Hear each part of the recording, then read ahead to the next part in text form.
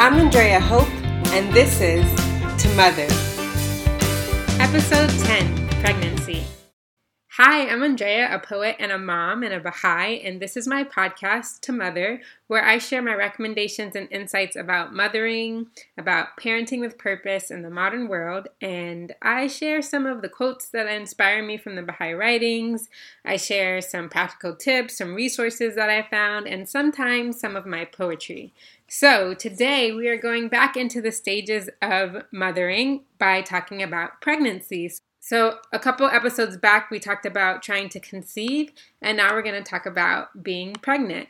I remember that the very first few weeks of me being pregnant were amazing. I was so happy that I was finally pregnant, and it was just really exciting. And then around week maybe 5 or 6, the sickness kicked in. And just trying to think of that phase of being pregnant. I remember a big thing for me was I feel in school, maybe because you're a teenager, we learned so much about avoiding sex to avoid pregnancy. So there wasn't this emphasis on what actually is pregnancy, what are the stages, what is the beauty of pregnancy or just procreation in general, even if you're not talking from a spiritual perspective, just scientifically, it's this complex, unique experience, and I didn't learn that much about it being younger. It was more about preventing it, and also I kind of had this idea that, it happens so easily, that's why they're always talking about prevention. But then you learn that actually it can be more difficult as you get older, and you learn just a lot of different things. I think in university I learned some things, not from classes, but from kind of nonprofit events on campus. But the thing that was biggest for me is, I guess, I didn't feel like I was housing the baby in the sense that this is my body and it's housing this other being. I kind of felt like, well, is this my body anymore? Like, this is just being honest, because all of us probably have some insecurities about our bodies, but you come to a certain level of understanding and appreciation for your body and what works and what doesn't. And I'm one of those people who tries to be really conscious and listen to my body if I'm tired or if it's telling me that, hey, this food doesn't feel good or whatever.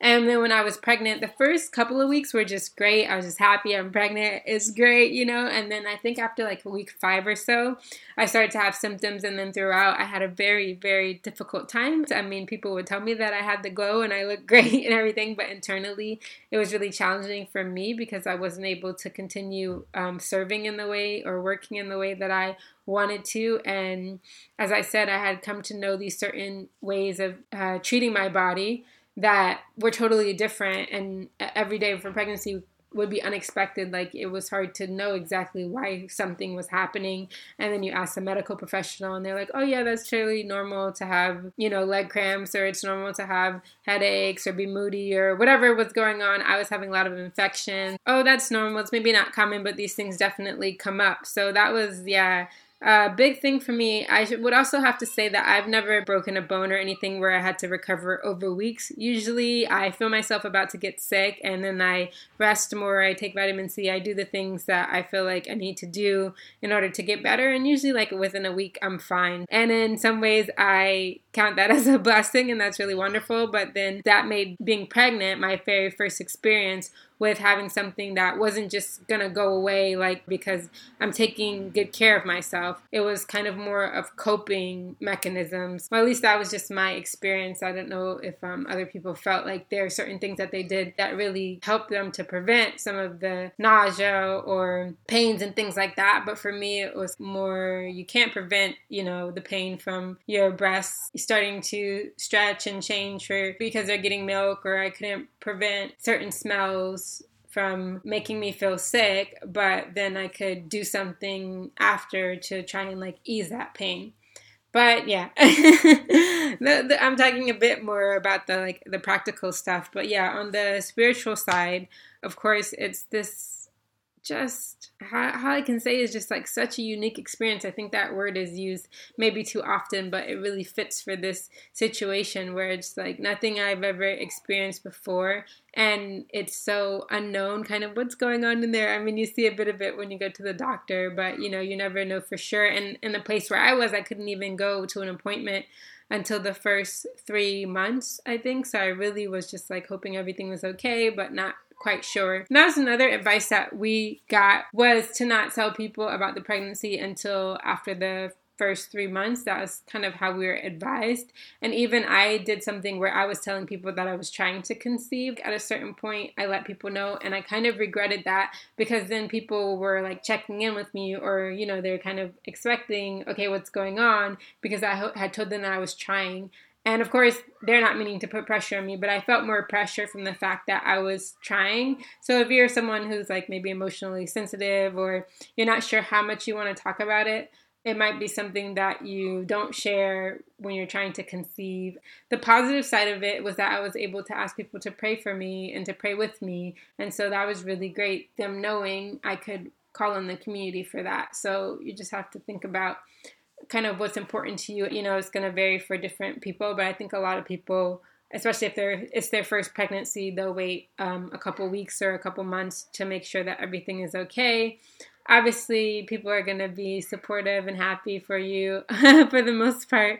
But yeah, if something is to happen, it can be harder when you've told a lot of people. So I guess it's for each person to decide. I mean, of course it is, but I just wanted to give some reflections from my experience in terms of knowing myself and the challenges that I had. So in my office, I actually did share it earlier because I was getting very sick and I really felt like I wasn't being myself. The people in my office are so loving and supportive. They definitely noticed a change in me. And so I felt like in order to be of service and in order to really maintain the level of community and love that was in the office, that I should let them know. And I just asked them not to tell people outside of our office.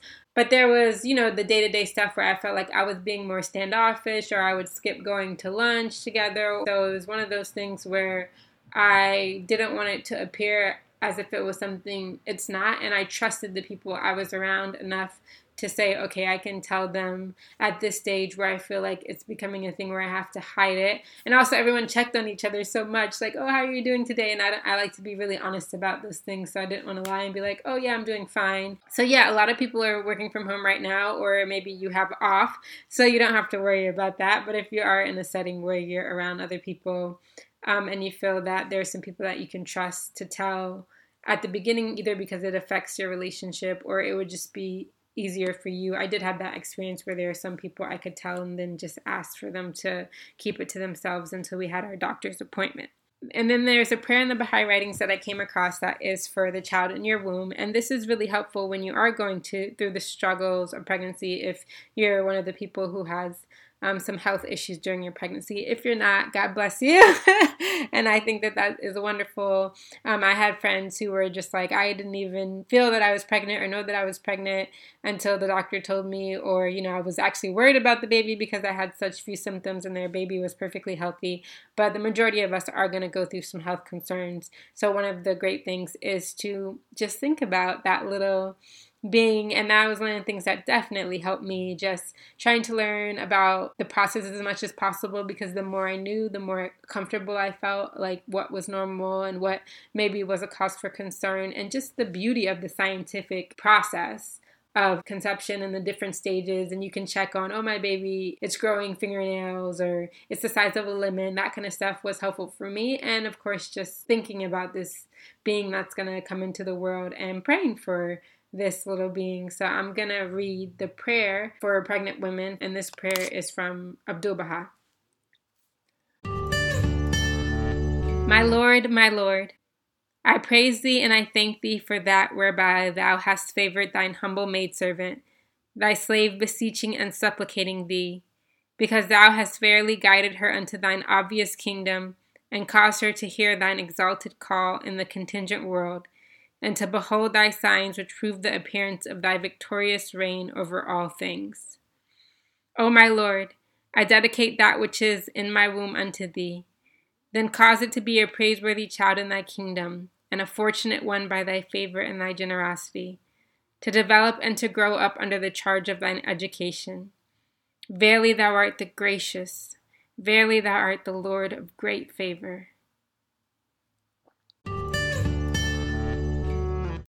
So I will definitely put that link in the show notes. If you don't know, there's a Baha'i Prayers website where you can search by the different categories, and sometimes it's just easier to search that way. And I would also love to hear how other people coped with their pregnancy, or what surprised you about your pregnancy. Did you research a lot before and you already knew, or were there certain things that you found out during the process that surprised you? Yeah, I would like to hear about people's experiences with that as well. And if you think that there are things either the school system or we as parents should teach our kids about that process, when we're educating them about sex, or when we feel like it's a good time to talk to them about pregnancy and having children, not just about preventing it, but about when they're ready to embrace that. Definitely email me info@andreahope.org. That's info@andreahope.org. I'd love to hear from you. I'd love to hear your tips or any resources that you have that helped you. I'm always open to that.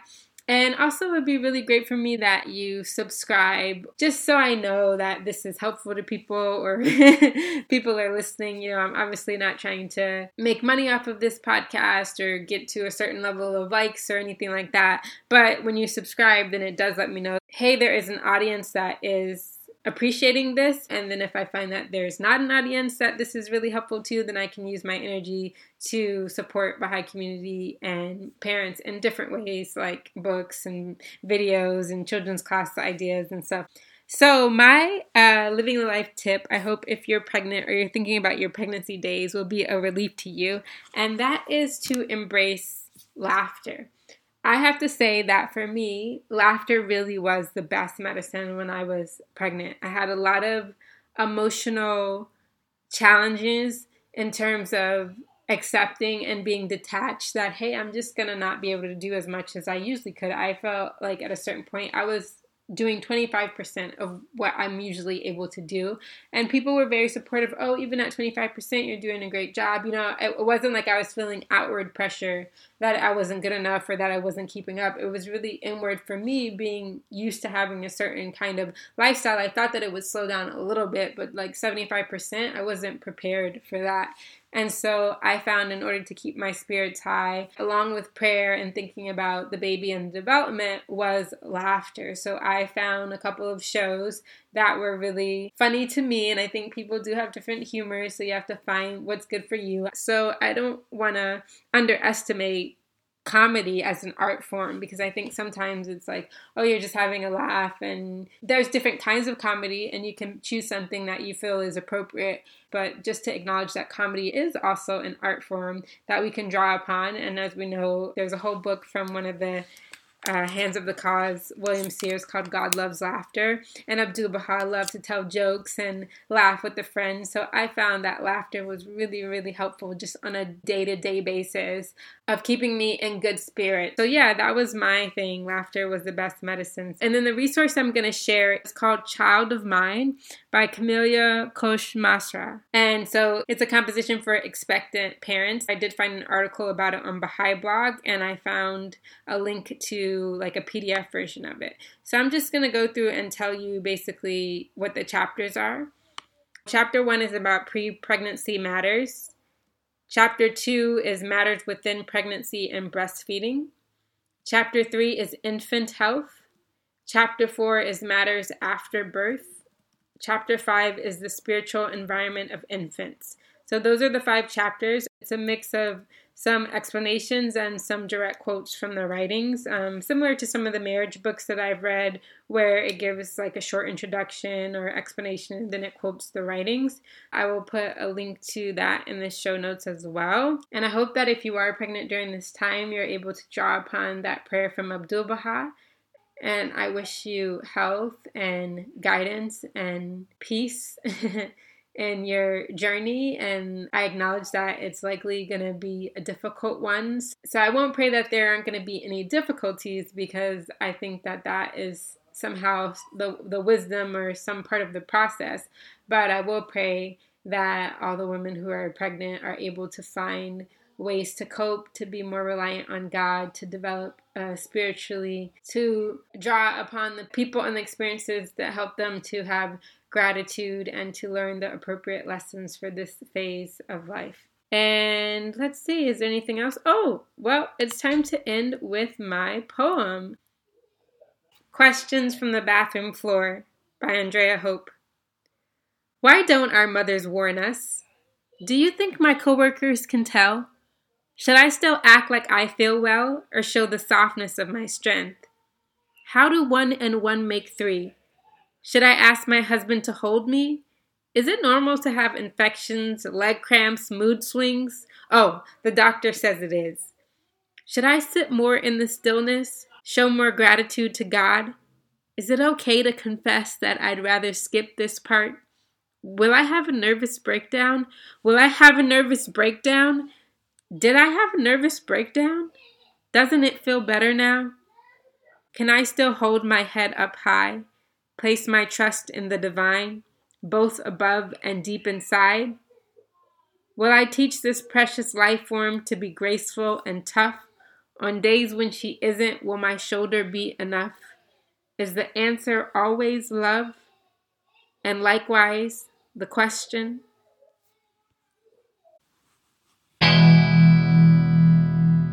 To Mother is an individual initiative and provides only the personal reflections and insights of its creator, that's me.